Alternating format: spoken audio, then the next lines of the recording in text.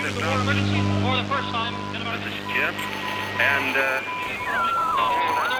Receiving this message.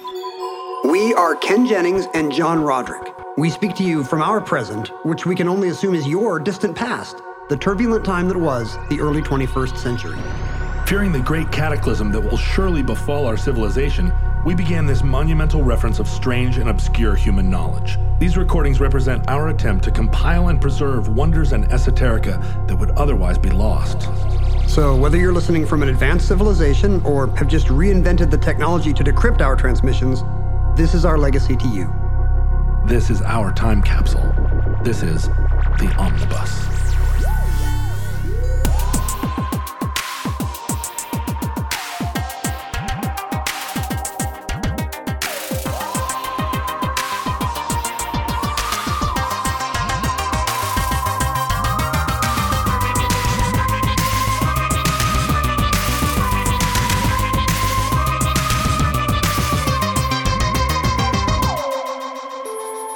You have accessed entry 1448.DE0227, certificate number 36460. Wuppertal Schwebebahn. Herzlich willkommen im Intercity der Deutschen Bahn nach Dresden Hauptbahnhof. Unser nächster Halt ist Wuppertal Hauptbahnhof. Did I say that right? Wuppertal Schwebebahn. Good job. It's fun. It is fun. You got the V right. And neither of us are going to do a very good German accent unless we do a comical one. Wuppertal, home of the Wupper. I know that you're a public transit fan. Did you vote? So some listeners may not know this, although Futurelings certainly will celebrate it as a national holiday. But here in Seattle, we had a proposal to extend the monorail that we constructed for the World's Fair in 1962. There was a proposal in the 1990s to extend the monorail and make it a citywide transit system. Because if you don't understand, it only goes from the fairgrounds, kind of by the Space Needle, about a mile toward downtown? Yeah, how long's the over monorail? a mile. And then back again. It connects the Space Needle with a mall. It has two tracks that run side by side, and a red train and a blue train. And when I was a kid, and during the World's Fair, very exciting. You'd take the red train would go one way and the blue train would go the other, and then they would reverse direction. But downtown is not where you normally are if you want to go to the Space Needle and vice versa. It has some limited utility for tourists who might be staying downtown and want to go up to the Seattle Center and museums, or who are going to see both the Seattle Center Museums and Pike Place Market or something downtown. But it just runs back and forth all day. And I think it's like when I was a kid, we would just ride it for fun, basically. Yeah. What a treat to park on. I think my parents just didn't want to pay for parking. Park on Queen Anne and take the monorail. So fun to ride as a kid. And when I was a kid, like everything that had been built in the 50s and 60s that seemed really promising, by the mid-70s, it had all fallen into decay. And the monorail was kind of grotty. It kept getting caught up there. Do you remember? Like it would get stuck on the track. People would have to be rescued by cherry pickers sometimes. Yeah, and that actually later on that was a geometry problem actually after they changed it. But the old downtown station kind of was this elevated station that created a really dark intersection there at what would it be, Pike and Fourth? Fifth? Pike and Fourth or Fifth. There was the whole intersection was covered by this wrought iron kind of, which I only vaguely remember. Yeah, that's another example of the generation gap between the two of us. Because now it stops at a dying mall, which is what you want. But there was a little alleyway of old taverns that had like neon lights flashing, and it felt like a red light district kind of. Blade Runner. It was, and under the station was where they would roast chestnuts at Christmas time, and there would always be somebody playing an accordion that was sort of echoing in the. It was a crazy environment to have lost when they tore it all down and built this gaudy 80s mall.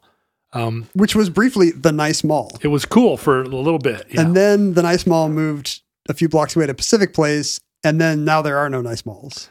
Yeah, I remember there was the first food court I ever went to, that Westlake Mall. The monorail would drop you off at a food court, which I think is now pretty much gone. And there was like a there was some good bookstore there, that maybe a Brentano's, that Seattle only had one of. Yeah. That's my only memory of that mall.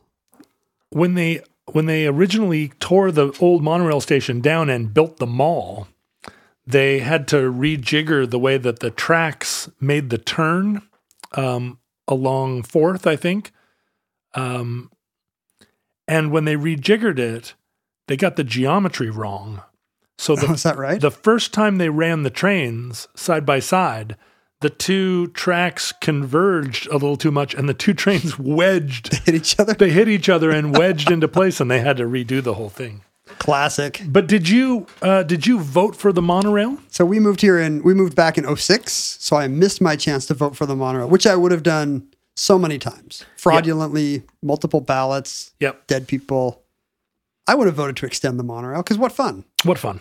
And it was an example of Seattle politics. We voted, the people of Seattle voted multiple times against the construction, the like city-funded construction of sports stadiums, baseball stadium and football stadium. But they did it anyway. And they did it anyway somehow. And the monorail... It's a limited democracy we have here. That's right. The monorail is the flip side of it. We voted multiple times, and that is to say we voted for the extension of the monorail. All things monorail. And then there was, it was determined that the vote was not binding because other things, unclear why. And then we voted again, and I think voted a third time for it before the people of Seattle were finally exhausted. And the entire time, the business community and government were really against constructing the monorail and lobbied against it and refused to accept the vote. Am I right that a lot of it is a funding question, that the city of Seattle and or King County did not have tax authority for transit, but they did have authority for the pre-existing monorail? So it was kind of an end run around transit funding difficulties? Yeah, that still is a problem here in Seattle with taxing authority. But, there were so many options of government, participation in it. One of the problems of monorails is that they're expensive. And part of their expense is that they're not widely adopted. So every monorail system is custom.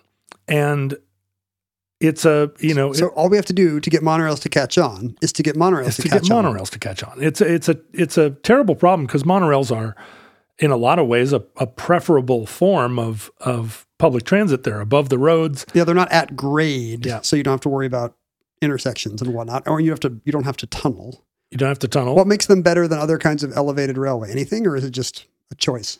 Well, a nicely built monorail you can build on pylons rather than on on a superstructure, like an elevated railway has to have big supporting legs on either side, because the tracks run side by side, and it's just much more superstructure.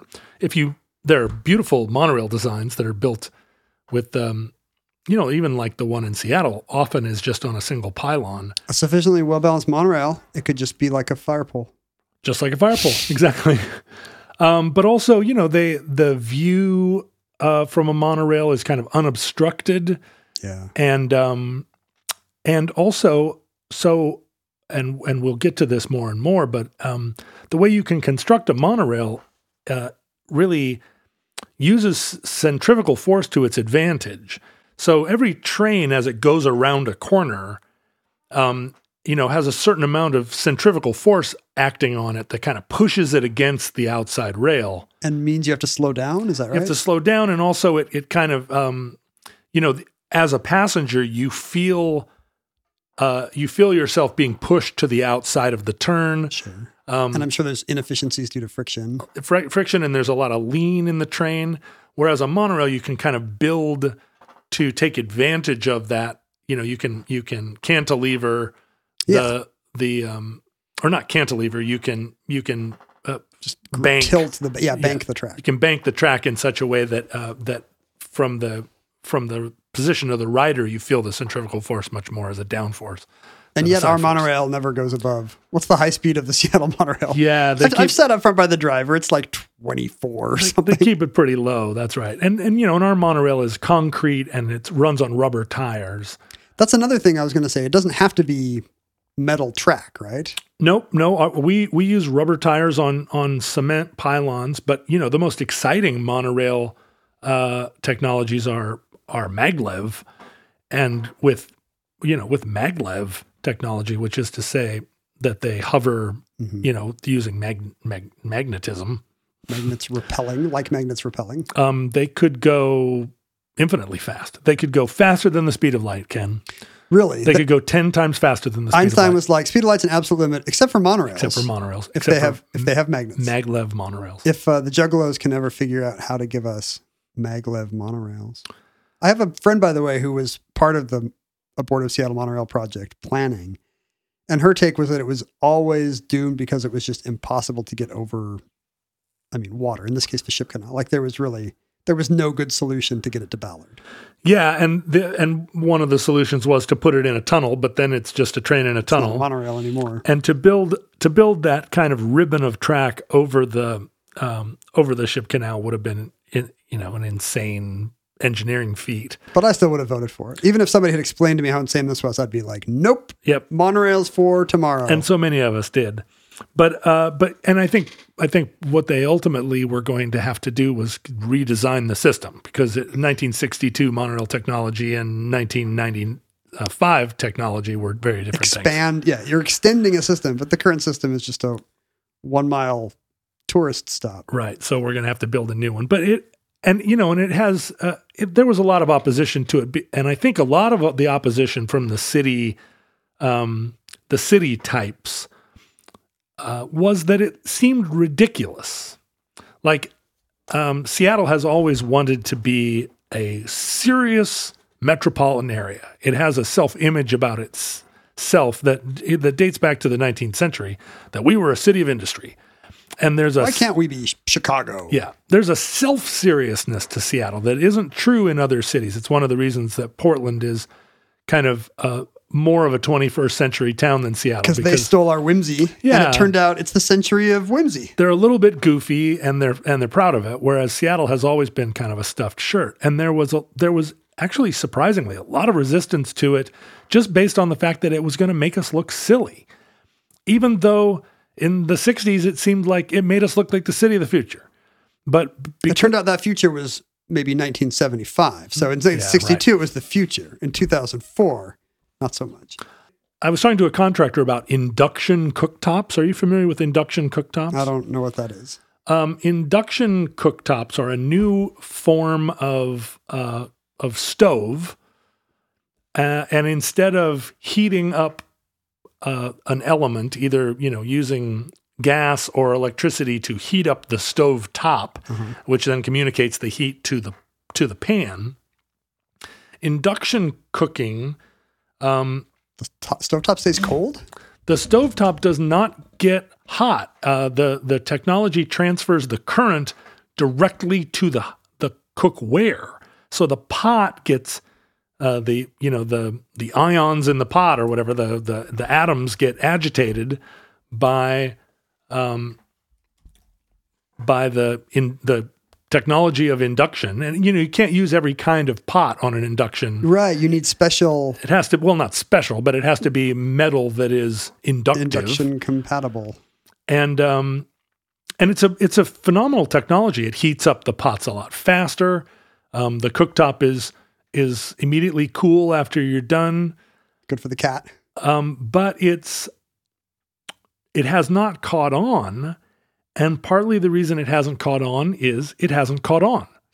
Right. People are suspicious. Resistant of the thing that might be, I can tell which 6-month period you bought a house in 2021. Even though it seems like the future of cooktops, when kitchen designers talk about it, clients are suspicious of it, primarily because people don't use it. It's the electric car problem. Right. For 20 years, the tech was there and seemed fine, and yet only Ed Begley had one.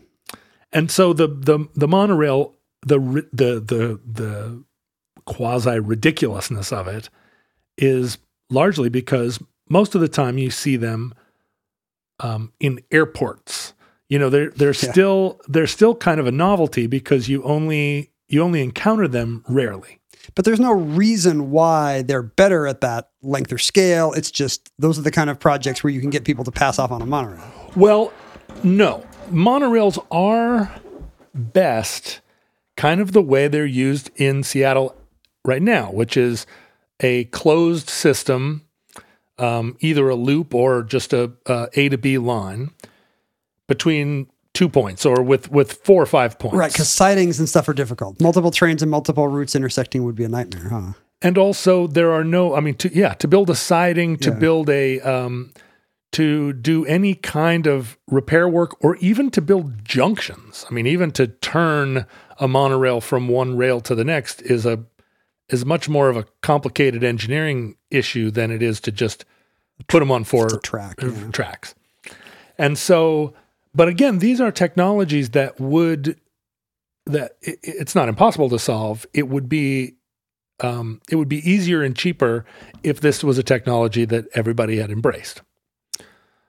Because this would have been mass produced, and in mass production is where the efficiencies lie. Time to go back in time and get Eisenhower really into monorails.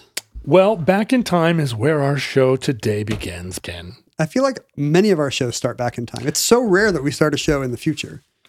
Right. Maybe we should start doing that. Maybe this show should start in the future when monorails are everywhere. Zoom, zoom. You know, one of the things that propelled me to run for the Seattle City Council in 2015 was not just a kind of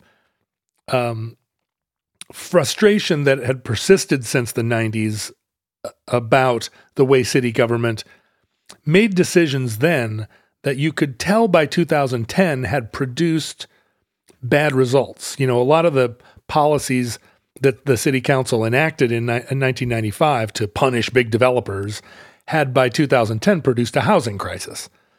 And we had a transit crisis by 2010. And there were, and the roads, we gained in population quite a bit. Traffic went nuts between 2005 and 2010 even, and it wasn't great before. Traffic went crazy. I mean, when I moved to my house in the South End in 2007, I could drive from my house to anywhere in the city in 18 minutes. And by 2015, it became 45 minutes. It was just crazy. And my feeling at the time was that it was a result of bad planning and bad decisions from 10 years prior. But I really wanted alternative transit, and it was a big part of my platform. And I was, as you can imagine, maybe kind of ridiculed for it. You wanted zip lines and gondolas too. You never saw any transit system too steampunk. Well, and it's right. And it's, Seattle is built on 7 hills like Rome. That's why they built a city here, because they were like, it's Rome. They had to level 6 hills because it had 13 originally. Yeah, that's right. They took a lot of the hills away, but it makes no sense. It makes less sense for us to have bike trails everywhere than it does for us to have gondolas everywhere. I hate to say it, but we are never going to be a universal bike city. We've spent tens of millions of dollars putting bike trails in. Electric bikes have changed it. You're right. But if you think about going from the top of Queen Anne to the top of Capitol Hill, well, of course, a gondola, except for those float planes, those pesky float planes. It should go through the middle of the Space Needle. Gondolas and monorails and electric staircases, which is a technology you actually see. They're called escalators now. Well, yeah, but there are other ones that are like at the sidewalk level, right? That actually are municipal. There are some where you kind of step on. You put 1 foot on it and 1 foot on a skateboard or on your bicycle. I'm not exactly sure how they all work. It seems complicated. Yeah. But these were issues, some of these issues were recognized all the way back in the early days of the 19th century. And partly it is that roads were expensive to build. Often roads are going through areas where there's not room for a ton of other things, up through valleys. I mean, roads to dig out and grade an area in order to build a road, you almost immediately, and it's, as you were saying, it's the traffic problem with the episode of Omnibus not very long ago, where we talked about how no matter how many lanes of traffic or lanes of road you build, there's always going to be traffic to fill it. Induced demand. roads always get clogged. And in particular, if you're somebody who's running a factory, if you're somebody who's moving goods to market, the more time it takes to carry your goods to market, if anything that interrupts that, it's costing you money. And so there was, from the kind of dawn of the industrial age, a recognition or a desire to build better ways of moving, particularly goods. Human beings were not the initial Who cares about commuters? Commuters, they're living in a coal-stained tenement in East London. But like the faster we get this produce out or these widgets out, right? And building a train, a railroad, is all well and good, but a railroad is at grade, and it has all the problems of at grade intersections and crashes and just traffic, clogged with other people using that grade. Cows, goats. Troops of goats. Troops of goats, satanic goats. You want to be up in the sky or under the earth. Up in the sky or under the earth. The two options. In 1821, a man, an engineer and a civil engineer by the name of Henry Robinson Palmer, who had already been working on road construction, came up with the idea for an elevated train that actually hung from, it was suspended from above, a suspension railway. So it wasn't a monorail built on a rail, but was actually hanging down from a rail. Okay. And he patented this design, and in his vision, it was horse-drawn. Where is the horse? On the rail? The horse is on the ground, pulling a thing in the air. And it was, the idea was that it was much, it was... Why doesn't the horse pull something on the ground? Well, you are now able to have your big container of grain. It can be wider than the street. Well, and you can have traffic going on underneath it. Well, to some degree, you still got a horse. I mean, there's the horse there, right? But the horse could be over in a horse-sized track. Right. Cars could, or, vehicles, not cars, but other horse carts and wagons could be going by. And this horse is just sort of, or team of horses are just sort of plodding along, pulling this big grain train. And did he see it as freight? It was freight. I see. And it was, Henry Robinson Palmer did, actually was a very prominent engineer in the UK for a lot of the 19th century, building roads and coming up with this kind of scheme. And his railway sort of appealed to,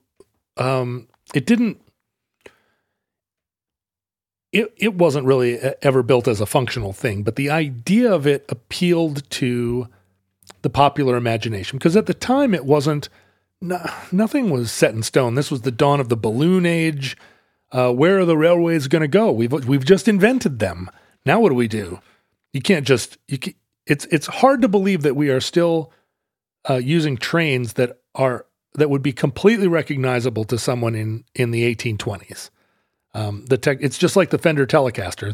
They invented it, and it kind of perfected the form. Got it right the first time. Yeah, but this was the first time anybody would have seen any kind of elevated idea for an elevated transit of any kind, and any kind of elevated vehicle of any kind, right? I mean, apart from people goofing around in hot air balloons. So it really would have had some of the excitement that we later saw with the invention of the airplane or the helicopter or whatever. Yeah, there were, this idea had kind of been sketched out on paper, but it wouldn't have, the public would never have been aware of it.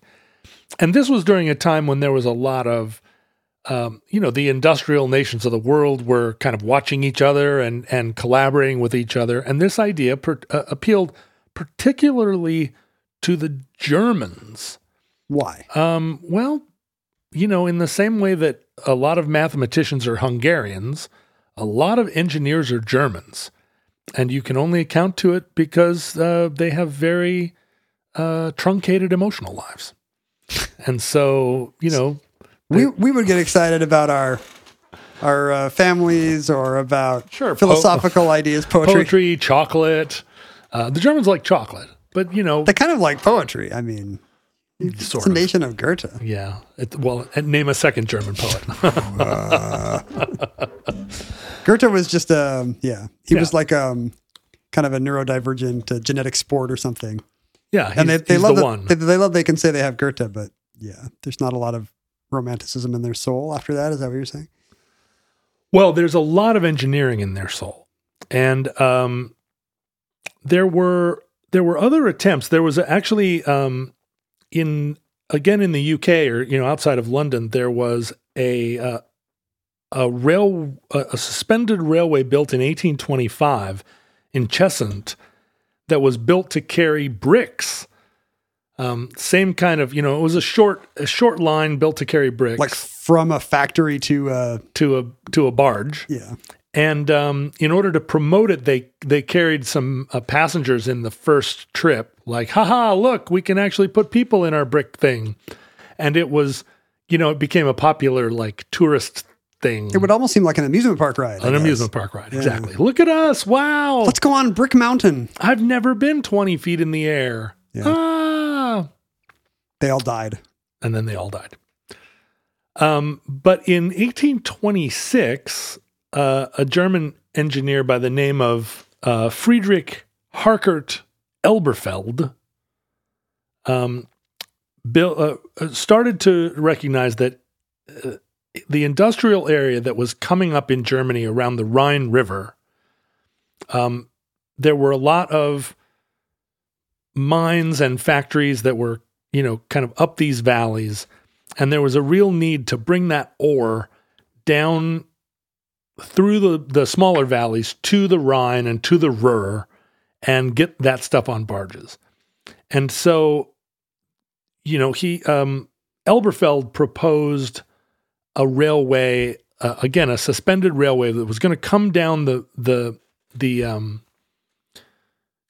river valley of the Wupper River, the Wupper River. Home of the Wupper. And the Wupper River, it was going to increase his production, and he wanted buy-in from all the burghers of the Wupper, as we like to say, the burghers of the Wupper, and unfortunately, his design kind of skipped past a lot of the other mines and industrialists along the way. They weren't paying attention. Yeah, and so it never came to pass. But the idea had been planted in the imagination of the Wupper. And the wonderful thing about the Wupper is that if you follow the Wupper upstream all the way, at a certain point, Upper Wupper becomes the Wipper. Upper Wupper is the Wipper? Upper Wupper is the Wipper. Isn't that wonderful? What's the Upper Wipper? The Upper Wipper is the Wieper. It's the Dr. Seuss Valley. So the suspension railway technology kind of bounced around in people's imaginations throughout the 19th century. And Without actually getting built. none of them got built. And, they're expensive. And particularly once you get into a situation where they're not being pulled by a horse, but they're being driven by a steam engine, the means of propulsion then become... Is it in the train or is it in the track? Yeah. Are you pulling it with a cable? Are you, is the steam engine at the end? Are you driving wheels? I mean, this is before really rubber tires. Right. So are you pulling it, like how does it power itself? Mm-hmm. In 1886 in Greenville, New Jersey, the Enos Electric Railway builds a little demonstration railway. It only goes about 1,500 yards, but it seems very cool and possible. It's one of these elevated ones? It's a suspension train, but it doesn't. It already suffers from the problem of, well, who's doing this? Nobody. So why are we doing this? Yeah. The advantages aren't so apparent. Particularly, building these giant infrastructure projects, cost is like right up there. And at grade wouldn't have been as big an issue back then when there's less traffic competing on thoroughfares. The reason it becomes and if it's passenger or even if it's freight, you got to get the people or stuff in the air, and which is fine if you're coming from a factory where it's already at that level. That's if it's coming from a silo or whatever, but you got to climb some stairs. Why bother? Right. And so it's mostly envisioned as a thing to go through valleys where it's a constricted space you're trying to travel through, right? If it's not Spokane, Washington, or Salt Lake City where you can build roads in every direction as wide as you want, that's when suddenly it seems like maybe there's a use case for it where the extra expense would pay off. Right. The valley is going to have a river at the bottom. Maybe all the usable land next to the river is already horse carts or train tracks or whatever. Right. Or river. If it's all river, yeah. I mean, if it's all river, I don't know how you build your supports, but... Well, you put them on the side of the mountain. Oh, yeah, I guess that's true. Yeah, there you go. Ken, what can a guy like me, whose identity is really wrapped up in my hair, do if my hair starts to not conform to my identity? Well, you and I have this conversation roughly once a month when we record this ad. Yeah, that's right. And what do I usually say, John? Well, you usually say that one way to address changes in your male hair is to use the service Keeps to facilitate hair treatment. We live in an age of science where there are now multiple FDA-approved things you can do to keep your thinning hair and even regrow some. But the problem is, how do I get access to these FDA-approved hair treatment methodologies? Like, what a hassle to go to the doctor and get a prescription for one of them, or to have to go to the pharmacy and pick it up. It feels like a very awkward doctor visit. Hey, could you touch my scalp for a second? Sorry, but I feel a little bit. I mean, it's like, you shouldn't feel bad because 2 out of 3 guys get male pattern baldness. It's just a part of aging. But the advantage of Keeps is, first of all, you do the whole thing virtually. You just do a virtual consultation, and then the stuff gets mailed straight to you. Right. Thus, maximizing your valuable time. You don't want to spend your time balding. Balding's not a hobby. No, absolutely not. And Keeps provides generics of the 2 FDA-approved hair loss products. Oh, so much less expensive. You're going to save a ton of money. And that's why Keeps has more 5-star reviews than any of its competitors, and a 6-figure number of men getting hair loss prevention medication from them every month. Now, how long does it take for this FDA-approved hair loss remedy to take effect? I mean, the main thing it does is it keeps the hair you have, but you're not going to see like improvement for a matter of months. It might take 4 to 6 months, which means the best time to start treating hair loss you're worried about would be today. And the better time would be 4 to 6 months ago, but you may not have access to time travel technology. I should note that you have been you've been hovering your hands over your hair, kind of as an unconscious way of describing, like just while we're talking, or all the time? Hair coming out. No, just as we're talking about this ad, your hands went naturally up to the back of your head to a much less bald spot. Yeah, to reverberate around the area that used to be a shiny pate, and now I don't know if it was a shiny pate. Now it's like a faux hawk almost. I was getting a little thin up top. So if you're ready to take action and prevent hair loss, do you go to keeps.com/omnibus to receive your first month of treatment for free? I'd be a fool not to. keeps.com/omnibus, and you'll get your first month free. That's keeps.com/omnibus. Enter in a character. Now we're talking about the later part of the 19th century. Enter in a character, again, a German, and again from the Wupper Valley, by the name of Eugen Langen. I wish that my name had that much rhythm. Eugen Langen. Langen. And Eugen was an inventor and a kind of scion and a fun swing for the fences type of guy who made his initial fame by inventing the sugar cube. Back then, sugar was always a dodecahedron. And Eugen said, there has to be a better way. And you don't imagine, at least I don't, that making sugar into a cube would have required a ton of engineering, but it did. He worked on it for many I mean, many it makes years. sense. Now that I think about it, they do not make each cube individually. I don't know. How do they do it? Is a bigger cube getting diced? How do they do it? Are there a bunch of little molds? Is there like a muffin tray with little cubes? I just realized I have no idea where sugar cubes come How from. do you bind a sugar cube together? Right. I mean, it's crystallizing together with its own sugary self, but you don't want it to be, I mean, it still has to powder up nicely. Right. You want to be able to throw it into a cup of coffee and have it go away? I think I've come around to this. Sugar cubes are not possible. Well, that's where we tip our hats to Eugen Langen. With his Eugen Langen engine. And you have to imagine, and the Eugen Langen engine is something we're going to talk about immediately after the sugar cube. Eugen Langen was one of the very first people to recognize the possibility of the gasoline engine, which was only being worked on, only being kind of developed at the time. And he was building all these things just so he could put sugar in your gas tank and screw up your scooter. I think he may have even been trying to power the gas engine with sugar, but it didn't pan out. But Eugen Langen built the first gasoline engine factory. There was a Eugen Langen engine, and so the sugar cube was just a Eugen Langen tangent? That was a tangent. Yeah, okay. The engine was he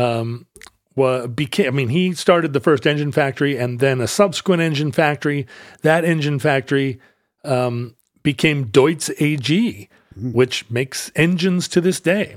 They're one of the largest engine purveyors. Engines. You wanted something that sounded like engine? Dr. Rosen. I don't know if I have another engine sounding word. But and so he was an industrialist, and he conceived of a suspension railway that he was going to run through the town of Wuppertal. Why Wuppertal? Wuppertal was on the Wupper River, and this was was Wuppertal actually kind of an interesting town. It was not actually a town until 1929. What you had in 1929 was a lot of little towns, Barmen and Elberfeld, and Ronsdorf and Kronenberg and Langerfeld and Beyenberg and Wovinkel. All your favorites. And they were all, that's right, they all banded together to solve crimes. But they kind of incorporated as one giant town of Wuppertal. And what they are is the Wupper River at that point is an extremely steep-sided a canyon, and all these towns were little towns along the length of the river. And in combining to be Wuppertal, they became like this very long and linear town that goes down the length of the river, but never wider than you can throw a can of beans. Wow, I mean, Seattle's kind of a north-south town, but not to that degree. I mean, and it's not a small town. There are 400,000 people in Wuppertal proper now. Wow. And it's outside of Dusseldorf. It's got and it was a mining and early kind of industrial community. And Langen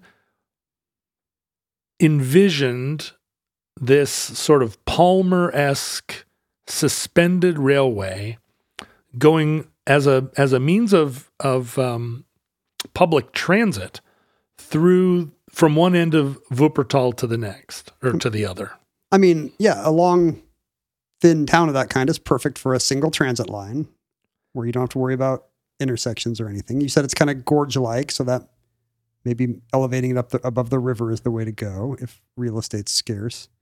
And crucially, it is a very beautiful town.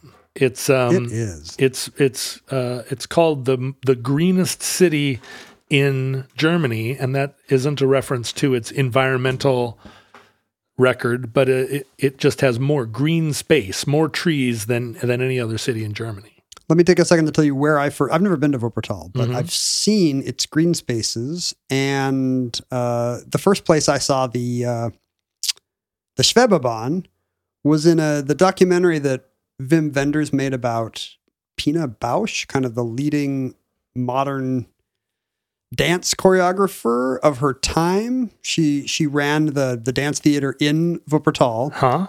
And Wenders made this amazing. I'd seen some of her pieces in. There's like an Almodovar movie that has one of her pieces. They're really kind of indelible. This one has a bunch of chairs getting knocked down one after the other. And Wenders' idea was to stage all her dance things in outdoor settings. Oh, yeah. So you go to the movie and they're doing Pina's famous pieces, but they're doing it like in the middle of a traffic roundabout or at the edge of a quarry or in a beautiful Wuppertal park. And I love these the great performance art of an earlier time. Now the performance art is what? Just everybody spontaneously breaks into dance at a wedding? yeah. Or breaks into protest? Or blows someone up at a gender reveal party. Right. No, but there's genuine artistry. It's like one of the best dance troupes in Europe. And the great thing about the movie is that it's shot in 3D. And I think we've talked about this. Yeah. Like you, I've never been impressed by a 3D movie, but like seeing it, I saw it at Cinerama once in 3D. And because a lot of these dances are shot in a single wide, medium to long shot, instead of in close-ups, you actually, in 3D, you kind of got the sense that you were watching, the screen was like a little box, and you were watching an actual dance troupe perform. You just had a box on your head. Exactly. I had to wear plastic glasses for some reason. And they do the Electric Railway is prominently featured. And in fact, they do some of her dances in the very constrained space of the railway cars. And I saw it and I was like, how have I never heard of this crazy train? Like, what even is this?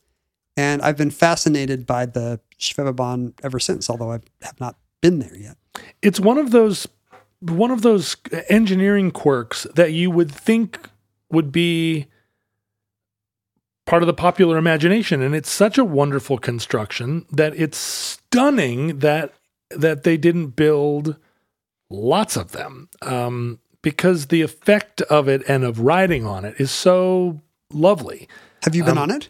No, I've never been. And there's a wonderful movie that is, you can find it on YouTube, and it's called you just Google The Flying Train, and it's filmed in the early 1900s. The train opened in 1901. I've seen this, and it's early film, and it's just taken from the train as it goes on a trip through Wuppertal. And you look down, and there are all these 19th century or all these very early 20th century people just going about their business, and it's one of the most affecting sort of casual glimpses of life in a bygone era. I mean, you actually see you see some kid rolling a hoop with a stick. I mean, everybody's wearing bowler hats.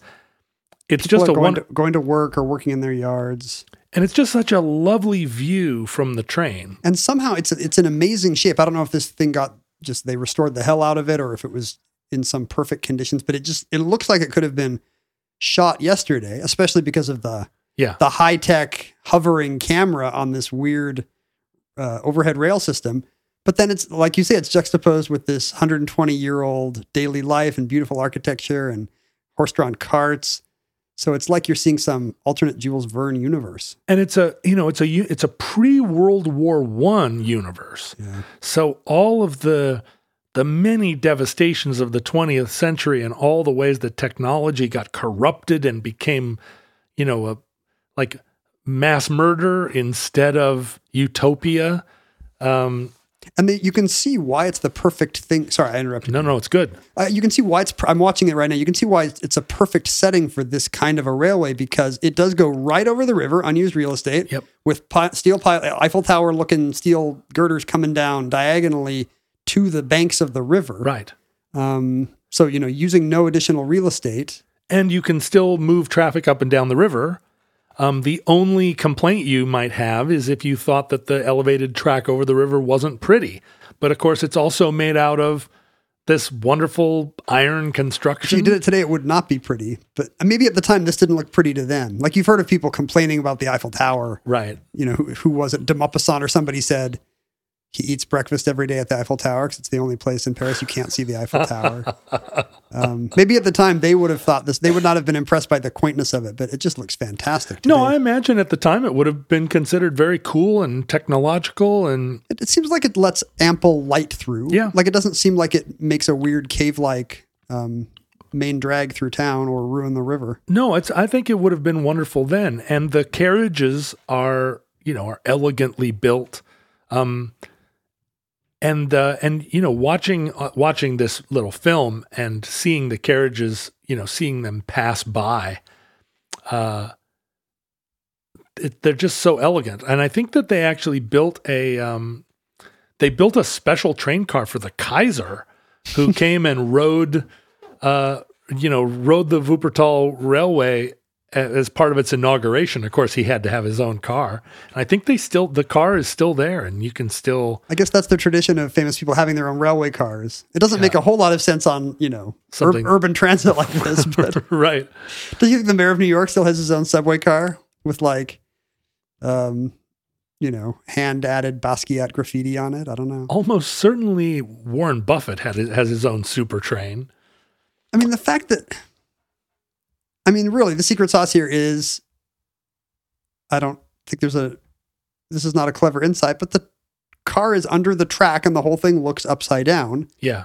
And do you lose anything to this amazing kind of gravity defying twist? Or is this kind of train just as good as one where the track is underneath where it seems intuitive? Well, this was opened in 1901.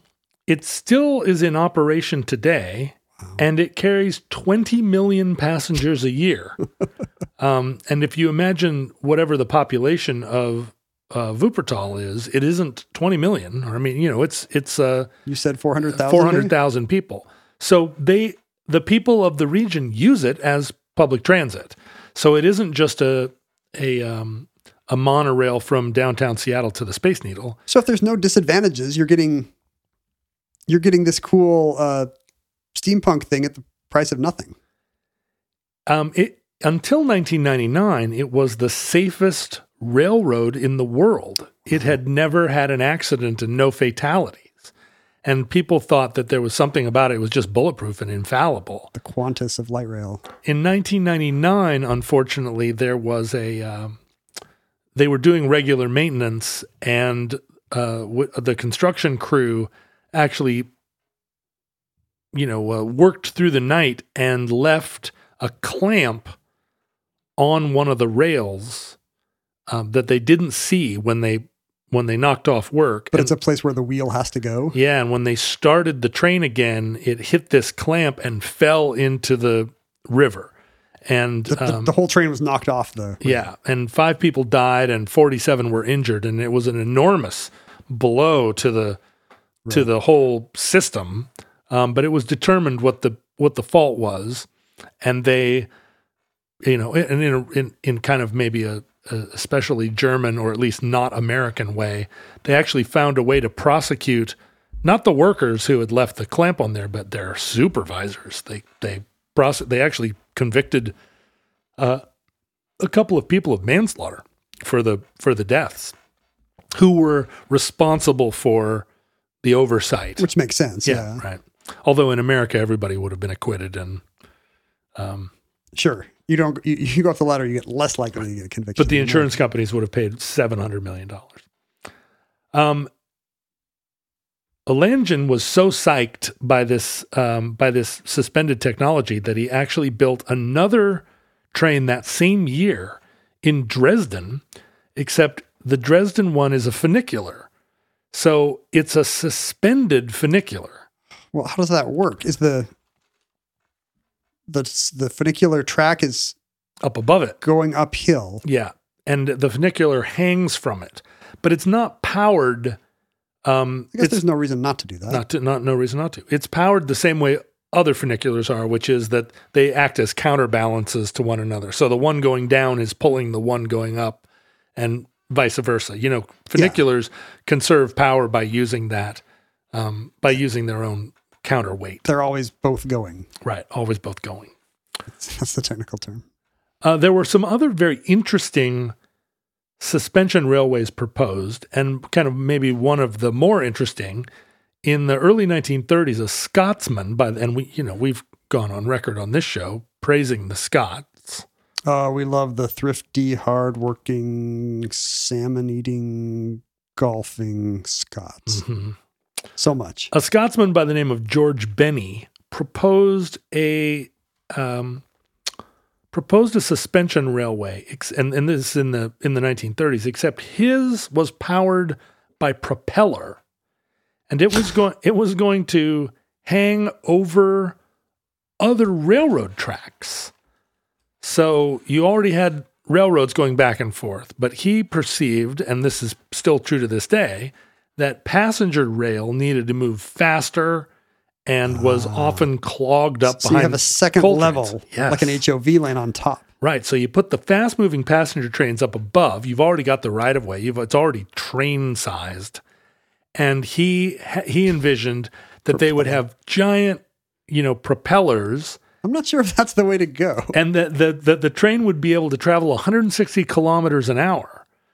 So remind me again, the Wuppertal one is electric. Yeah. And the power is on the train. The current is on the train, or the current is on the track. It's like a third rail situation, like a subway. And you see this a lot in suspension railways or monorails. Like the third rail technology is it makes sense as a form of electric power for a train. So the train's got an electric motor, but the current's coming from the track. Coming from the track. Got it. It's not coming from propeller, which George Benny's was. And that was actually it was intriguing to people. They I've never seen a propeller-driven conveyance where you would have friction of wheels or whatever. Yeah, there have been several. One of the Salt Flats world record, speed record holders, is a car propelled by a turbine, like a jet engine.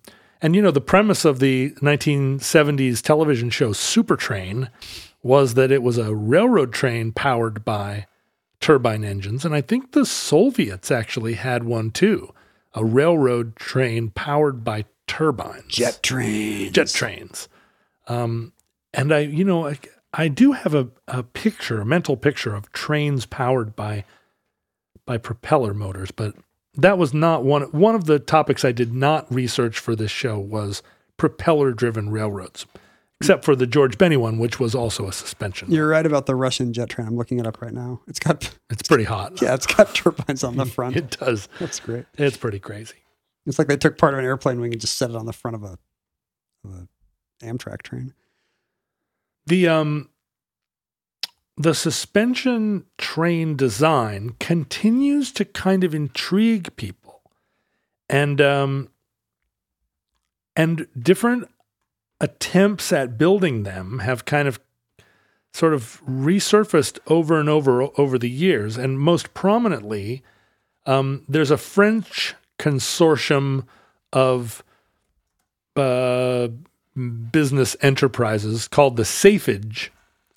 It's an acronym, SAFEGE, and it stands for the Société Anonyme Française d'études, de gestion et d'entreprises. Okay. The French limited company for the study of management and business. Oh, I was wondering what anonyme meant. Yeah. It just means it's a limited liability company. Limited liability, right. Okay. And so, and this is a big consortium. It has Michelin and it has Renault, and they're always coming up with fun things. And one of the fun things that they have tried to develop over the decades is a suspended monorail. And what do you do? Rubber wheels? Or? Yeah, rubber wheels. It's kind of like if you took the Paris Metro, but you hung it from overhead. Yeah. And they've built some test tracks. There's actually like Mitsubishi got into the act, as you can imagine. They love trains in Japan.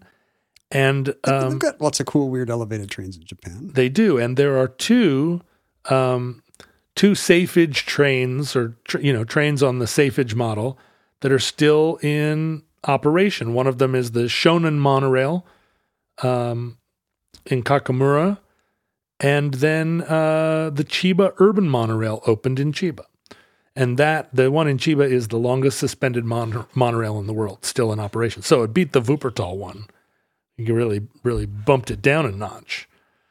But there are a lot of Safage proposals that got through the first couple stages of approval and then encountered, again, a problem of it being more expensive to build, largely because these aren't mass-produced. They're all custom one-off structures. You don't have a bunch of people bidding on sending you cars and rail and whatnot. You can imagine that Siemens would be happy to build these things if there were 50 urban areas that all said, we're going to spend the money to build a suspended monorail or a monorail. Yeah. It wouldn't take long for the industrial train makers to say, like, great, we can do that. I mean, all trains are expensive ultimately. It's just some are cheaper. Again, one of the things I learned in running for office and talking about trains and other alternate transit is that people believe buses are cheaper. And what do you mean, like per? People just believe that buses. I assume buses were cheaper. Right, and it's a natural assumption. You look at a bus and you go, well, why would we build a train here? Well, just build a bus. Because you don't need to lay track or whatever. You don't need to do anything to run a bus. You just run a bus. And to build a transit system is you feel like it's a great expense, and also it's solid infrastructure. It's much harder to reroute. Whereas a bus, you can say, like, turn left, turn right. Maybe tomorrow we're going to run the bus a different direction. But it turns out over the life of a transit system, buses end up being much more expensive. They're because you have to keep replacing. Yeah, maintenance is there's a lot more maintenance on a bus. Buses are at grade and in traffic, so they're less efficient. They're dramatically less efficient. They're just, dedicated rail on its own grade is, over the lifetime of the system, much cheaper than doing what seems like the easiest thing, which is throw more buses at the problem. And so, trying to convince the world that a Safage system is something more than just a novelty to go from your airport to your parking garage, it's still an uphill battle. Not literally, it's probably level. It's a level or downhill battle. The most recent suspension monorail type of thingamabobber and that's what we're calling them these days. Schwebebahn? Was they tried to get one in San Francisco instead of they were gonna, like, it was gonna be a component of BART, but they ended up going with BART, the great and beautiful system that everyone in San Francisco loves and cherishes. Most recently, it was attempted in Goa, India. The Skybus Metro was supposed to be a suspended railway system that went through Goa. They built a 1 mile long test track, but somebody was killed in an accident, and then they took it down. Oh. So it didn't make it. But otherwise, suspended railways are they're very much more comfortable to ride in because of the centrifugal force issue. There's a lot of efficiency in the system, as we've seen from the Wuppertal Railway. They are incredibly safe generally, or immune to accident, because of the fact that no one's ever going to crash a bus into them. Maybe they don't seem safer, though. Like the fact that do you think there's any kind of barrier to passenger entry by the fact that you're literally standing on nothing? If you made them glass bottomed, I think it might freak people out. There is a famous incident where a passenger on the Wuppertal Railway got freaked out and caused a major to-do. Well, I mean, that happens on every U.S. transit thing 10 times a day. So Yeah, in this case, I don't think a freak out should be disqualifying. it shouldn't disqualify the system. But what happened was in 1950, a circus promoter thought it would be a hilarious idea to bring a young elephant by the name of Tufi onto the Wuppertal Railroad. What is this to promote? The railroad? To promote the circus? The circus. The circus is in town, and hey, let's put Tufi, who's a charismatic young elephant, on the Wuppertal Railway and drive her through town. Because the railway is the symbol of the whole town. Yeah, and it's like, and everybody's standing on the side of the street, watch the elephant go by on the train.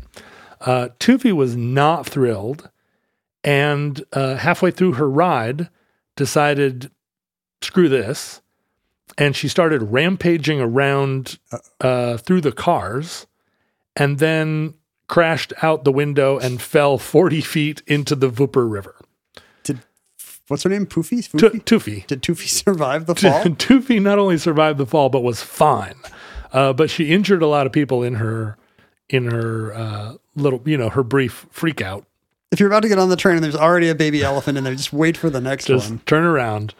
And Tufi, and of course the German courts, as we've seen, are not afraid to prosecute somebody for being responsible for a crash. I hope they went all the way to the ringmaster. And so they did prosecute the circus for bringing Tufi on board. And Tufi ended up being immortalized, although she lived until 1988. Whoa. The secret of longevity is to plunge into the Wupper River The secret to longevity is to be an elephant. Oh, yeah. And she never forgot this experience. I would pay extra to go on this train. I mean, if there's a psychological component to trying to get people on public transportation, I mean, to me, it's a draw that it looks cool. Like one of the prototype Safage trains is in, have you ever seen Truffaut's Fahrenheit 451 movie? No. So it's in it? Yeah, they use one of the Safage trains as just kind of a, transit of the future. Of course, I'm coming, all these board strap hangers on this crazy aerial suspended thing. And, it just made me want to travel that way. Yeah. Like even if it meant, a 2-seat trip or, not having my car radio or, whatever the compromise is, I would take the cool Bradbury train. You would think, and I'm sure this is true, that modern materials science would enable you to build a suspended railway that was very unobtrusive. It doesn't have to be giant concrete pillars. Yeah. You could build this out of modern materials and lightweight cars and make it a really exciting form of hyper modern looking. And I think that, again, the Seattle monorail, those of us who supported it thought, how cool! And that was a big part of the promotion. Like, wouldn't this be cool? And the people that were opposed to it were like, cool isn't serious. And serious needs to look serious, and it shouldn't also look cool. And that's just another symptom of the death of imagination. That's why Portland's beaten us. And that concludes Wuppertal Schwebebahn. Wuppertal Schwebebahn. Wuppertal Schwebebahn. Entry 1448.DE0227, certificate number 36460 in the omnibus. I think, by the way, now that it's too late to change it, I think it's not Longen, I think it's Longen. So, all the fun we had with Eugene Longen's name. Oh. Not quite as Did I say mellifluous. Longen? Yeah. Oh, Longen, of course. But Eugen Longen.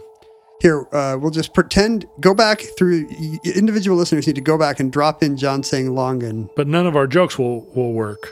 Here, No. I'm going to say Longen a few times. Longen. Longen.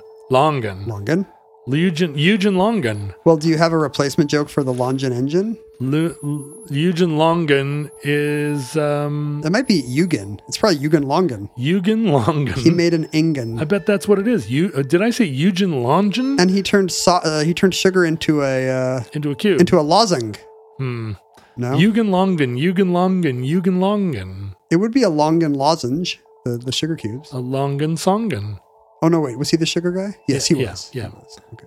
Jugendlongen. Well, I'm sorry to all of our German listeners and anyone who is even remotely literate that I bungled that name through the entire episode. I realized about halfway through, and then I was like, Why correct him now? he's got to get ahead of steam. When the Germans bomb Pearl Harbor. We, of course, live in a time when social media is prevalent. Contemporary listeners could follow us at Omnibus Project on Mhm. Twitter and Instagram and Facebook and so forth. I'm Whatever. sure.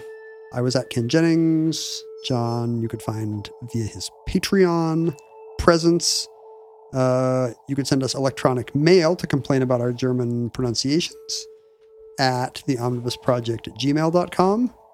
You could send us physical items. Let me see what we have here. To P.O. Box 55744, Shoreline, Washington, 98155. I don't know what's going on here. Oh, is this another birthday card for me? Is it? Maybe. Yes, happy birthday. Hannah has $5 Hey! from Stuart, Jennifer, Sam, Claire, Lucy, and Granny Patrick. Well, thank you. Boy, everything's coming up me today. Yeah. It's my special day, John. When Jennifer says that when she heard women crocheting stuff, did we ask for women to crochet stuff? That seems a little sexist. I hope we didn't say that. I don't remember. I hope we didn't say that. She heard Jen make us minifigure toilet paper roll covers. Wow, look at this. Cute. This is this is apparently the good cop, bad cop from the Lego movie because Uh-huh. it's a crochet toilet paper cozy that looks like a minifigure head, smiling on one side, unsmiling on the other. This one is just smiling. I don't know which of us gets the all smiling one. And she even said it's preloaded with toilet paper. Oh, that's nice. Well, I mean, you're definitely of the two of us the renowned Lego head. Well, do you think I have a dark side? Which of us has a dark side? Well, I think we both have dark sides. Not on these Lego heads. One of us. You're not supposed to have a dark side. That's not on brand. She also sent us one of these books of historical photos, but this one is of Riverside, California, which I can only presume is the toilet paper cozy's port of origin. I can't see because I ripped the label. Yes, Jennifer is from Riverside. Thank you so much. This is delightful. You didn't have to send spare toilet paper because we could have. We do have that here, even up in the Great Northwest. Although she may have thought that we wouldn't recognize what they were for, and we would have put them on as hats. But here's the thing: each one has toilet paper in it, but then it also comes with a spare. Oh, she gave us a spare. I think it may be serving the place of like styrofoam packing peanuts. That's a good idea. Although these are knitted things, they didn't really need to be packed with styrofoam. And the postcard is of Uncle Sam holding up some oranges he's very proud of and saying, "I grow these myself in California." Some kind of period advertisement for Riverside, California, implying that Uncle Sam himself is an orange grower. I guess maybe metaphorically, the nation is growing its oranges in the Golden State. Right. Boy, I do like these a lot. Are you going to put these on your toilet, John? Yes, for shizzle. Thank you so much, Jen. If you would like to hang out with other fun, like-minded Omnibus listeners of Jen's ilk. Was it Jen? Maybe I'm calling her Jen and it said Jennifer. You can look for the Futurelings on any online gathering place, whether that's Facebook or Reddit or Discord. There's a bunch of them. You do not need to send us hand-crocheted toilet paper cozies if you want to support the show. For one thing, we already have some. But there are other ways to support the show, most notably, you could leave a happy review for us. Oh, that's a good idea. We never asked people to do that. Leave happy reviews and star and whatever else people do. I just saw a hilarious bad review of us on Apple Podcasts, but maybe Why are you even doing that? Why are you watching? Why are you looking at bad reviews of us? It cracked me up. here's the newest one. John talks out of his butt a lot, but that's part of his charm. Ken is Ken. I'm not so sure about that. Wait a minute. You get to be you, but I talk out of my butt a lot? This is my favorite. The topic is, did I send you this? The headline is John Wayne ship story. And then the review is 1 star. Just get to the point. Okay, that's funny. That's pretty good. Get to the point. Oh, this woman gave us 4 stars, but then gave me a hard time for noting that my daughter said you shouldn't say Sacagawea, you should say Sacagawea. So which did she want? She wanted us to go back to saying Sacagawea? I think it's irrelevant. She just doesn't think I should be... giving your daughter a hard time. No, yeah, putting down this amazing trailblazing American woman and her daughter. In fact, I need to go ahead and listen to the Stuff You Should Know episode about her. Huh. Wow. I think you can. I think I'm okay. Yeah, I think you're fine.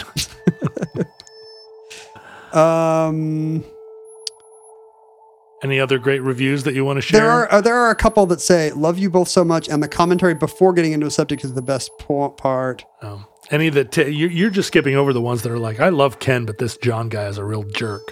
And you're right to do it. I did skip that one, actually. Yeah, but there's probably a reverse one, too, somewhere. Or you could tell friends about the show. That's or you could support our advertisers by buying aluminum-free deodorant or whatever it is they sell. Good. Or, most directly, you could send me a $5 bill for my birthday. No. There's a better way. Most directly, you can go to patreon.com/omnibusproject and become one of the supporters who enjoy amazing perks and... You're really getting into that toilet paper cover. You don't even know what you're saying anymore. Well, I've noticed that the bump on the top of the Lego head is a little... it's if you fold it in, it's the height of a Lego bump, or you can make it stick up, and now he's like... Now he's what? A Shriner? I don't know. He's wearing a little flesh-colored fez. An erect Lego head? Hard to even say what's going on here. He's a nipple, basically. Yeah. He can be a Lego dude here, or a nipple. Lego dude, nipple. Lego dude, nipple. So please, if you're not an Omnibus supporter, but you have it in your budget to do so, why not hop aboard? You'll feel good about yourself.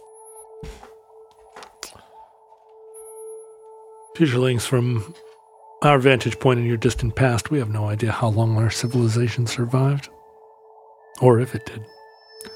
We hope and pray that or if it did beyond tomorrow. Yeah, we assume it won't. Yeah. We hope and pray that the catastrophe we fear may never come, but if the worst comes soon, this recording, like all our recordings, may have been our final word. But if Providence allows, we hope to be back with you soon for another entry in the Omnibus. Got a little ASMR there. Sexy voice. Yeah.